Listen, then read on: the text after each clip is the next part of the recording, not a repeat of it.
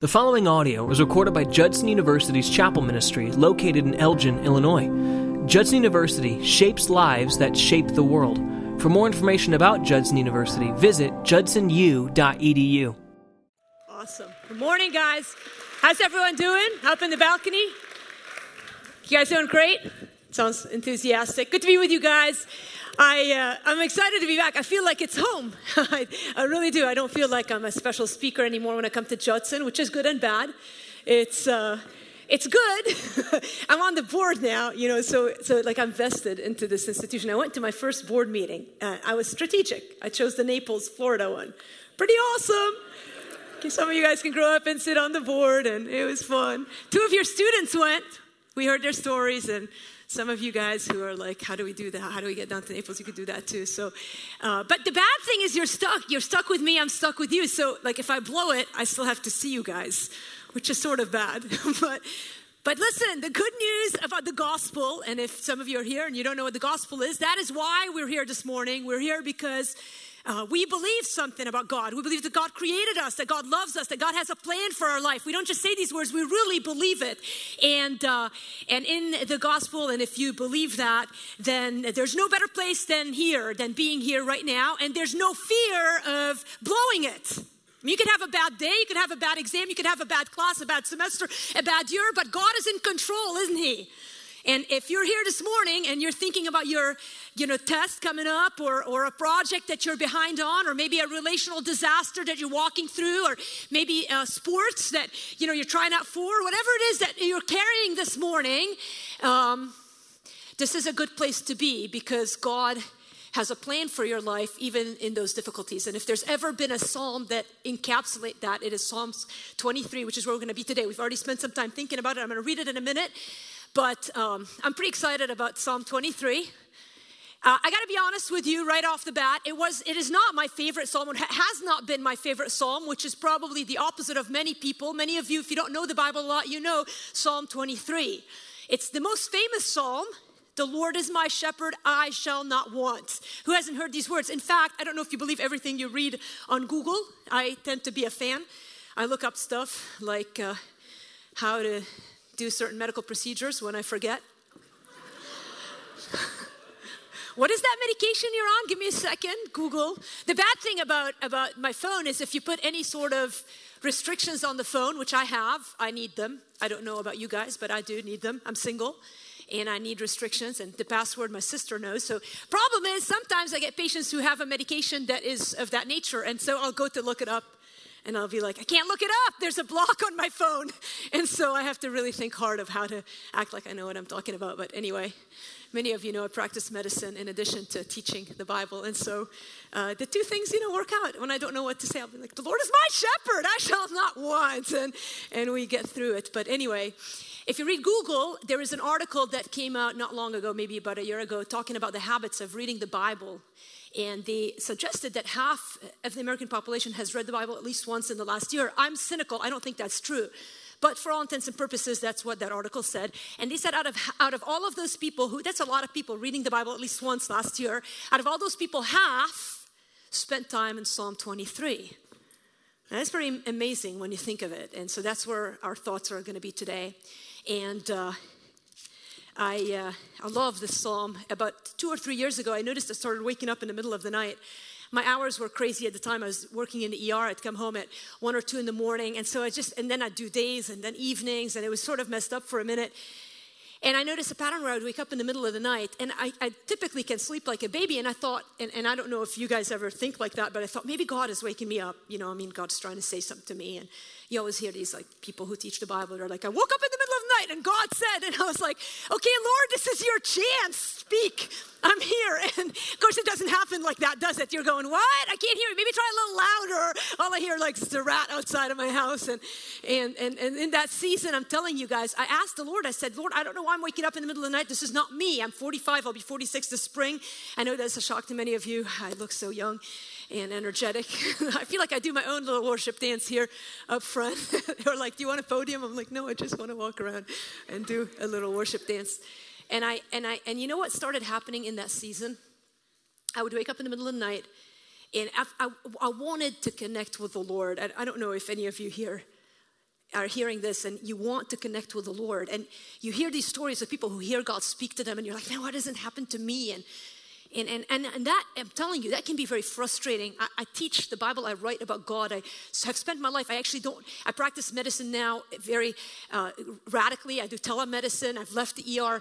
I go as needed, so I'm not there regularly as of last September like I used to be, because I love this word and I love the Lord. So it can be very aggravating if you've given your life to the Lord and you hear people talking about how God speaks to them and you're going, man, why doesn't he just send me a message? And I'm telling you, he does. He just does it through his word. And I remember in that season asking God, like, God, if you're saying something, if you're waking me up, if you have something to say to me, say it already. And I noticed something happened in that season. Every night I would wake up about 2 or 3 in the morning, and it didn't matter if I had slept 2 or 3 hours or 30 minutes. I would wake up in the middle of the night and I'd have one verse on my heart and my mind, and it would be this: the Lord is my shepherd, I shall not want. And I gotta confess to you, at first I sort of was annoyed. I was, because, like, you know, come on, Psalm 23:1, like, seriously? Like, it was like I made it up. Like, I felt like, God, could you give me like a little bit like an Ezekiel 35 something? So I knew it was from you, because who doesn't think of Psalm 23:1? Like, it's like, you know, like grade 1, you know, kindergarten level Christianity. My 4-year-old nephew can quote Psalm 23 verse 1. And I felt like I was making it up. Like, it wasn't really the Lord, it was me. And then you're like going, is that you, Lord? Are you speaking? Is it me? Am I trying hard to connect with you? But you know what started happening? I noticed a month went by, 2 months went by, and I couldn't stop waking up in the middle of the night, and it was like just that verse filled my heart and my mind. The Lord is my shepherd, I shall not want. And after a month or 2 or 3 of hearing that, my attitude changed about it. I started waking up and thinking, man, maybe this is the Lord. It's his word after all. And I started thinking through what that is, and then thinking through the things that were waking me up, and be like, the Lord is my shepherd. I shall not be in want. I shall not want anything else. And it started taking a life of its own, so that when Chris Lash asked, hey, we're doing a series on Psalms, what Psalm do you want? Right away, I was like, Psalm 23, sign me up, because I believe that Psalm is a psalm about being completely and utterly and radically satisfied in the Lord. See, we're in 2018. Most of us, the closest we've been to a sheep is the Instagram picture that you posted last year, right? I went to Lebanon on a mission trip last year, and I go every 3 months and do work with Syrian refugees. Now we do medical clinics, and it is awesome. And one time we were doing clinics out in the tent community, and it was about 5 o'clock in the afternoon, May of 2017. You can go on my Instagram and scroll all the way down to May, and you'll see a picture of a shepherd with a sheep. And so it's easy to miss the intricacies of what David, the writer of Psalm 23, intended to pass on in that passage. And of course, there's many books that have been written on it. The most famous one is Philip Keller's book on Psalm 23, and A Shepherd's Look at Psalm 23. For me, it was a picture photo op. Like, I was like, dude, you gotta stop your sheep, I'm taking a picture. And the guy didn't listen, he kept walking, but to this day, you can go back and look at the picture and see something that is dramatic to our eyes. You see a bunch of sheep that look alike. Can you tell a sheep from a sheep? Hardly. But there's a man in front of them leading the pack, and his name is the shepherd. And it is no accident that Jesus called himself the Good Shepherd, because this chapter is about Jesus. And so we're talking about being satisfied. And I want to ask you, as we get into the text here, what is it that you're looking for to satisfy you this morning? What is it that you think will fill your deepest longings? You ever find yourself hungry? It happens to me every day, actually every few hours. And isn't it the truth? Even you guys up there, you know that feeling where you're so hungry and you just can't tell what you want. And so you open the fridge and you sort of think, I think I want a piece of cheese, and then you eat it and you're like, nah, that didn't satisfy me. I think I want an ice cream bar. So you go for the ice cream bar, and you ever have those days and you're just like, I can't tell what I want. And then you're like, no, I think it's Thai food that I want. So you order something, and by the end of the night, you're so sick, you want to vomit. I mean, this has happened to me, truth be told. Some of you are like, this morning, I just went through this, and listen, you're so sick, but you're still not satisfied. And I believe the tragedy of our day is that many of us are living that way. But the real tragedy, if I may present to you this morning, is that Christians, people who call themselves followers of Jesus Christ, are living that way. We're exhausted and full and disgusted with ourselves, trying to fill our deepest longings with anything and everything, but we are not satisfied. And I believe that one of the greatest tragedies that has happened to the millennial and the Z generation is that you're watching Christians my age and older, and not all, but many who are striving after the wind. And they're trying to fill their hopes, you name it, with more money. And they're followers of Jesus, and they're acting as if they just could get enough in their retirement, they'd be satisfied. They've forgotten the Lord is my shepherd, I shall not want. You're watching pastors and leaders, you're watching men and women in the church who are years ahead of you, and they're losing it all for a 10-second, 3-second, maybe 2-second orgasm, thinking that if they could just, I just said that word, that if they could just get that one feeling, so they have lost their churches, their ministries, their families, because they thought that that thing would make them so satisfied, so that they are forgetful of anything and everything that they've ever said they believed for that 1-second experience that's gone. You're watching men and women in the church who act as if they could just get enough books sold or people to show up to their sermons or likes on their pictures that they would finally have their needs met, when the formula is so much more simple than that. The Lord is my shepherd, I shall not be in want. I remember the day after my medical school graduation. I remember it very clearly. I want to be honest with you, I do not remember medical school graduation as much. I remember it vaguely. But for 24 years, I graduated from med school at 24. I was a couple years ahead in my schooling because I grew up in Lebanon. And I remember all my life wanting to be a doctor. My dad was a doctor, and I wanted to serve Jesus, but I wanted to be a doctor. And especially once I decided I'm going to be a doctor, my whole life became about being a doctor. If any of you are pre-med, or many of you who are architectural students who you have to go to grad school, it was like you're so focused on that, you can lose sight of everything else. I just thought if I could just become a doctor, I'd be happy and satisfied. And so for 4 years of undergrad, I studied. And I would sit in chapel. We had mandatory chapel where I went to school, and sometimes I wouldn't be listening to the guys. I really don't remember many sermons, but sometimes I'd be reviewing. Some of you are doing that right now for the test that's coming up. Sometimes I'd just be like, this is my 30-minute mental break, because everything was so intense the whole time. And then I remember taking the MCAT and carrying the weight of all of that. And then I remember just going to med school. And med school was hard, and it really was hard. And the first 2 years, all I did was study. I had no life. I just studied. And so I thought, surely if I could just become a doctor, I'd just finally feel satisfied. And you guys know where the story's going. I barely remember the day of graduation. My family came to Milwaukee. I went to med school in Milwaukee. I'm from Wisconsin now. And I don't remember walking up the stage. I really don't. But I remember waking up the day after and thinking, is this it? Is this all I've been working for all these years? Like, now what? The Lord is my shepherd. I shall not want. I want to give you 3 points today in the remaining time on how to find the secret. I've called this the secret to total and complete satisfaction. I really believe that you can pull those 3 things out. There's 2 or 3 sentences that pop out in this psalm, so I'm going to just give them to you and give you these 3 points. And I really believe that if you get this, you will always, always feel a sort of fullness and satisfaction in your life. Listen, not that I'm promising you, but that God himself promised. Either he does satisfy, either the Lord is your shepherd and he does satisfy you so that you don't have any wants, or he's not. And so even this morning, as you think about your walk with the Lord, are you satisfied? You might have been a Christian since you were 3. Maybe you got saved last year. Maybe you're still trying to figure it out. Listen, where are you turning to be satisfied, and how do you live in such a place of contentment and joy? Psalms 23 was written by David. By the way, I used to always think he wrote it when he was a little kid out in the field. Here he was with his little harp. You all have these mental pictures of David, right? And he's like the neglected child. Nobody remembers where he is because everybody else is having a party, and he's the chosen king, but they don't know it. So how many times have you guys not pictured yourself, like every time you feel a bit like an outsider or a misfit, you're like, but there's David, and you have hope because you're like, there's David, God sees him. And so I always pictured him as a little kid, like with a harp, and I don't know what they wrote on, maybe a little rock on a rock, and carving out those words. I don't know how they did it back then, but I know that in reading the commentaries, he was not a kid when he wrote this. It was actually later on in his life. So David had lived quite a life. He had won many battles. Remember that Saul was king. They said Saul has killed his thousands, David his 10,000. So he was a strong army man who had a huge following. He became the king of Israel. Supposedly to this day, they say that the best king Israel has ever had. And see, there's a little routine from my dance.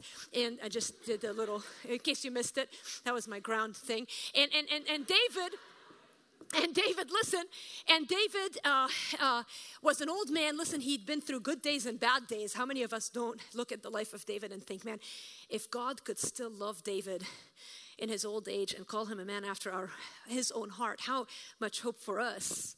And so David is an old man when he writes these words. And it is a psalm of satisfaction and contentment. You say, how did David find that contentment? 3 things. Number 1, you will never be satisfied without a personal and intimate relationship with the Lord. You will never be satisfied without a personal and intimate relationship with the Lord. If you're taking notes, write this down. This is probably the slowest I've ever spoken in chapel, so go ahead and get a thing out. You will never be satisfied without a personal and an intimate relationship with the Lord. And I want you to highlight those words, personal and intimate, because many of us have relationships with the Lord, but it's like this thing where you got saved, you asked him into your heart when you were 3, 5, 7, 9, 10, 20, whatever it was, and you barely talk to him now, and you wonder why you can't feel that satisfaction of God being your shepherd. But you're so far back in the herd of sheep, you can't even barely see him. David starts off the psalm. He writes, the Lord is my shepherd, I shall not want. He makes me, he's talking in the third person. He makes me to lie down in green pastures. He leads me beside still waters. Just a little note, the Christian life is not that hard. We work so hard to be good Christians. We think we got to just do so much. We got to journal, read our Bible, go to church, do the things that we need to do to be good Christians. Tell at least 10 people about Jesus in the next month, or we're not good Christians. It's not that complicated and it's not that hard. You don't have to work so hard. In fact, Jesus takes you beside still waters. It's okay to take a break. It's okay to breathe. It's okay to have a conversation with God where you don't say anything. He restores my soul. And he says he leads me in paths of righteousness. Listen, for his name's sake. He does it not for your sake, but for his glory. This is awesome. This is crazy. God does it because it reflects well on him. It shows his character. We are a lot like my nephew. My nephew's 15, and this last week, my sister, she homeschools them. There's 3 kids, 4, 13, and 15. God help her. You can say a prayer for her today. She's like mantra, the Lord's my shepherd, I shall not want. The Lord's my shepherd, I shall not want. The Lord's my shepherd. It's going to work any minute now. And she's about to boot them out of the house, the 15 and the 13-year-old. And they're good kids. Every time we say something bad about them, we're always like, but they're good kids. They really do. They love Jesus, but they're teenagers. And so she takes them to Florida for 2 weeks. My mom spends the winters in Florida. I was just with them for a few days. And the 15-year-old was so bent up about it. He didn't want to go. And he let them know. And many of you who have been recently 15 or have 15-year-old siblings or 15-year-old kids for the professors, you know how that feels. And dude, she's taking them to stinking Florida to hang out at the beach for 2 weeks. And this guy is acting, my nephew, this guy is acting like he's some torture. And listen, it was so funny to watch it unfold because I go, Micah, man, what are you so bent about? He goes, I'm going to miss my all-star basketball game and I'm first chair in jazz band and I'm going to miss that. This is a kid who's homeschooled. He's not even like in the system. And I'm going like, dude, you've been in basketball for 8 weeks. The NBA will survive without you in your all-star game, but we lose sight of who we are in Christ, don't we? So we come to God and we're like, God, I am the center of this universe. And in Psalm 23, David, by the way, who's the king of Israel, who has won more battles than you and I will ever experience in our life, he says that God does these things. He restores our soul. He takes us beside still waters. He leads us to lie down beside green pastures. He's our shepherd. He's for us. He loves us. And listen, he does it not because the world revolves around us, but because he's so good. He's a good shepherd. And that shepherd doesn't demand that we impress him with our works. We can just rest in his presence. He's done the work. We can just follow him. And don't forget that if you're carrying the world on your shoulder, or maybe you feel miffed because God hasn't fulfilled the things that you want. First of all, you're young. The days are coming. God is doing a new thing. I really believe that God has more dreams for us than we have for ourselves. I believe that more with every passing day of my life, even when our dreams and the things we want haven't happened yet. And yet, David goes on now from the third person. He leads me in paths of righteousness for his name's sake. He goes on to verse 4, and now it's personal. Remember the point that we're making here.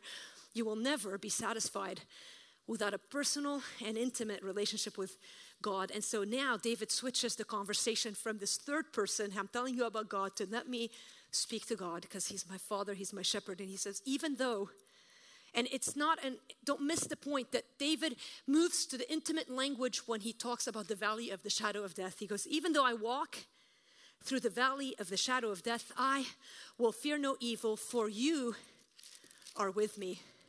Your rod and your staff, they comfort me. So he goes from, God is up there, he's good, he's leading us, to, God, you're my shepherd, you're getting me through the valley of the shadow of darkness, by the way, of death. And by the way, remember who's leading the sheep? It's the shepherd.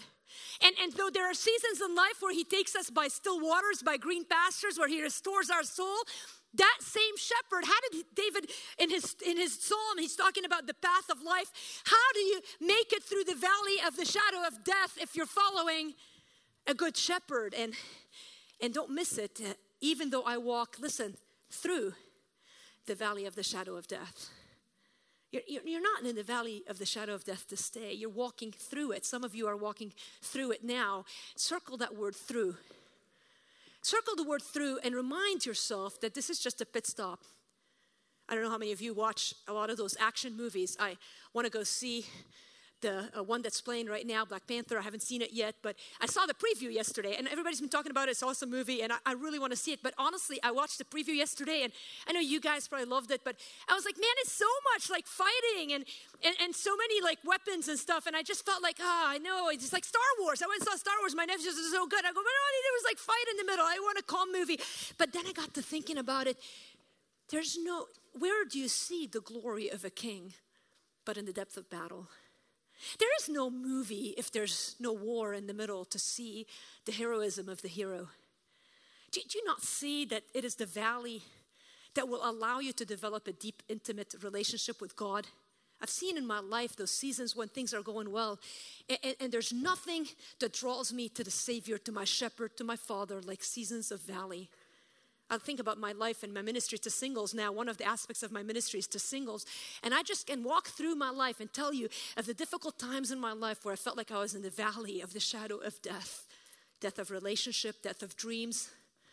I'm 45. I don't think, even though one time Caleb said that you can have a baby at 60, I don't think that would be me. I think that's an exception, not the rule. Some of you are like, really? Yeah, I think after 45, it's hard to have a baby. Now they're having them at 50, but not me. I always like, that's not going to be me. And in the valley of the shadow of death. And yet it is those seasons in my life that have deepened my walk with the Lord. What are you doing during the valley of the shadow of death? Are you complaining about that season, or are you leaning into Him? I was looking through Instagram this morning and saw my friend. I have a friend who's down in the Parkland area pastoring a church, and they had a picture, Lisa Hughes and her husband, they had a picture of Levi Lusko. Many of you know that name. And he was down there ministering to the students. They've had some people in their church who have lost people at Parkland. And Levi Lusko, I thought was so interesting that he was down there doing a special service. He's an amazing communicator and speaker. But you know what I thought? I thought of his story, and I don't know him personally, but I know that he lost his little girl suddenly to asthma. You don't lose little kids to asthma. Like, we're living in 2018. Who doesn't have an inhaler? But this girl went through this disaster where she didn't have medications. They didn't know she was sick, however it was, and she died. I've been a doctor 20 years. I don't see kids die from asthma that often. It's very rare. And yet this guy, God has used the valley of the shadow of death to bring healing to so many. Listen, you will never be satisfied without a personal and intimate relationship with the Lord. He's with you in the good seasons, and He's with you in the valley. Are you turning to Him? Are you allowing Him to shape you to become who you're meant to be in those seasons? Number 2, you will never be satisfied until you learn the power of God with me. God with me, God with me, God with me. Even though I walk through the valley of the shadow of death, I will fear no evil, for you are, circle those words, with me. You are with me. The power of the Christian is not that we are avoiding disaster, but that we walk through the valley of the shadow of death with God on our side. Joseph spent years in prison, and if you read Genesis chapter 39, you will see that sentence repeated over and over again, that he was successful because God was with him. God was with him. If only men and women today who claim to follow Jesus live with the awareness that God is with us us right here, right now. We're talking about him as if he's up there. He's not. He's here. He's in our hearts, and he's here. He embodies space. He's all over, and he's in our hearts too. I don't understand the mystery of how that works, but I know that if you're sitting in a test and you don't know what to do, and you pray and you say, God, help me, he sees the question, so he can certainly help you. Now, don't try that as a strategy for passing, but I can tell you, I can guarantee you that I wouldn't have gotten through school if God wasn't with me, helping me, sometimes guiding me to say the right thing when I knew better, that I didn't know, I hadn't prepared. He somehow works it out. I don't understand it. I can tell you that when I'm in the ER and I'm looking at a family and I have no idea what to do, and Google fails me because I've got these things on my phone, that God gives me the wisdom because he's with me. He's walking the path with me so that I don't have to be afraid. And when I'm going through transitions in my life, and when I'm doing those things that I think nobody understands my pain and my predicament, God is with me and he's with you. And if you could just get a hold of the truth that God is with you. Listen, whether you recognize him or not, he's with you. That's power for the Christian. And for those of you who have not received Christ into your hearts yet, that is motivation. He's like, I stand at the door of your heart and I knock. Listen, it is why Billy Graham, last week, if you watched any TV, you saw the story of Billy Graham. Who hasn't been moved by the story of this man who has lived 99 years with the knowledge that God was with him? That it didn't rely on how well he did, on how famous he became, on how many words he said in a sermon, on how great his illustrations was, that God was with him, doing the work through him. God is at work in you and through you. Do you understand the power of God with you? That is a source of satisfaction. Thirdly, and I'll finish, you will never be satisfied until you see your life from God's perspective. It's all about seeing clearly. He goes on to say, you prepare a table before me in the presence of my enemies. You anoint my head with oil, my cup overflows. So he's with his enemies, not a fun place to be. How many of you have ever spent a night with an enemy? You're like, I'm not showing up to that party because my frenemy's there. And you're like, I don't want to talk to them. I'm unfriended them on Facebook. And you show up to the thing and they're there. And it could be an ex. It could be someone you went to high school with. I don't know who your person is, but you're like, I don't want to be with them. Well, God is like anointing David's head. This is how David, that we know he had many enemies. In fact, his kids grew up to be his enemies. And he says, you anoint my head with oil, my cup overflows. Surely goodness and mercy will follow me all the days of my life, and I will dwell in the house of the Lord forever. What's David saying here? Simply this perspective. It's about vision. 2 weeks ago or 3 weeks ago, I had to do a physical. They want me to do some hours over at Northwest Community, Lurie's, Children's. They're short physicians. One of the advantages of being a doctor is everybody needs you. People are sick and dying, and it's not going to change until heaven. I won't have a job in heaven. Praise the Lord for that.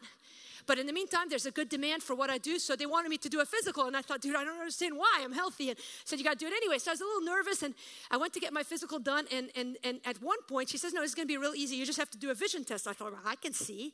That's silly. Okay, no problem. So I have my glasses on. I wear contacts and glasses. So I stood up, and she said to me, read the letters, and I sort of read them, and you'd be glad to know I can see the clock there. But it turns out that, and I have 2 minutes to wrap things up, which is great. We're going to pray in a second, so we're coming to the home here. But she said to me, cover one eye, and I did. And she says, now read it. And I promise you, as I'm standing here, I covered it, and I couldn't read that thing at all. And I was a little embarrassed because now this is like, I'm an ER doctor. Like, I think you should be able to see, right?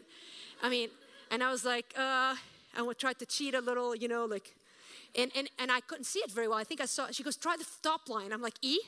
I think it's a safe guess, E. And then I was like, E. So, I mean, I went through 3 lines. On this eye, I didn't even try. I was like, I can't see with this eye. But then I was like convincing her. I go, but I promise you I can see. I mean, I drove here and I heard myself having this ridiculous conversation with her. And she goes, when was the last time you checked your eyes? And I was like, a few months ago. And I said, well, maybe my contacts, I can see better. And I didn't tell her that I wear my glasses to work because I was like, oh, Lord, help us here. And I need a rapture to happen this minute and save me of this embarrassment. But listen, isn't that how we live our lives? We think we see. I mean, we're looking ahead and we're like, I'm looking at my life. I see the mess. I see all that's happened. I see the hurt that people have given in my life. I see the mess that my pastors and my parents and my teachers and the world. I see what's happening down in Florida. I see the need for gun reform, and I see the need for racial unity in our country, and I see the need for leadership, the revival in the church, and go on and on and on.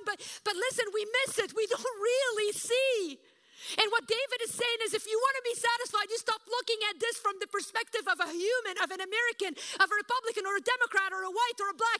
You stop looking at it from that regard and start looking at it from the eyes of the Lord. And when God sees, he sees a cosmic battle happening between good and evil, between God and Satan. And it started way before any of us were born. And it's not about us at all. We're just part of his story. And it has to do with a king who sent his son to die for us. And someday he's coming back, and all that will happen in this earth. And yes, we fight for right and justice, and we do humble, and we live humbly, and we act justly, and we do those things. But listen, we do it with a better perspective, with a greater vision in our mind of someone who is greater than us. The Lord is my shepherd. I shall not want. Why are you doing the things that you're doing? Why do you want to become an architect or a teacher or a missionary? Why are you playing music and dancing in the worship band? What is it that you're chasing for satisfaction? Do you see in your life a deepening, intimate walk with the Lord? Do you understand the power of God with me? And do you see life from his perspective? Are you so blinded by your own self and your own need that you just can't even talk to him these days? I'm going to ask you to stand up as I close us in prayer. David Brainerd was 29 when he died. It was in 1747. It didn't look like his life amounted to much. He was never married. The girl he was supposed to marry, he never married her because he died too early. He had tuberculosis. Could God have healed him? He could have, but he didn't. He had not written a book when he died. He had been kicked out of college. That any of you who are struggling in school, that will come as an encouragement to you. He was kicked out of Yale, and he ended up going to minister to some Indians over in the Delaware area. And after he died, his life looked like it was a waste, except that he happened to die in the house of Jonathan Edwards, who found his journal. And in his journal was a man who believed, the Lord is my shepherd, I shall not want. Jonathan Edwards would go on and publish the journal of David Brainerd that would impact many, many famous names in Christianity, like William Carey, the father of modern mission, and Henry Martin, who gave up an Ivy League education to go to the mission field and died alone, also single from TB in a land outside of the United States. Jim and Elizabeth Elliot, who ended up giving, of course, he gave his life for the gospel. He was killed for the sake of Christ. Elizabeth Elliot, who lived a full Christian life for the sake of Jesus. Men and women who to this day claim the name of the Lord. Look, your life might not look like much today. It might never look like much. You might be a professor who's been teaching here for decades and think, what am I doing here? Listen to me. God is your shepherd. You shall not want. Can you say that freely today? God, we humble ourselves to you and thank you that you are a good, good shepherd. Help us to see clearly. Open the eyes of our heart. Give us vision. Father, use us to change this world for the sake of you, King Jesus. We worship you and thank you. In your name I pray, amen. Thank you for listening to our podcast from Judson University in Elgin, Illinois. Please subscribe to stay updated on our chapel ministry. If you have any questions or comments, shoot us an email at chapel@judsonu.edu. Judson University, shaping lives that shape the world.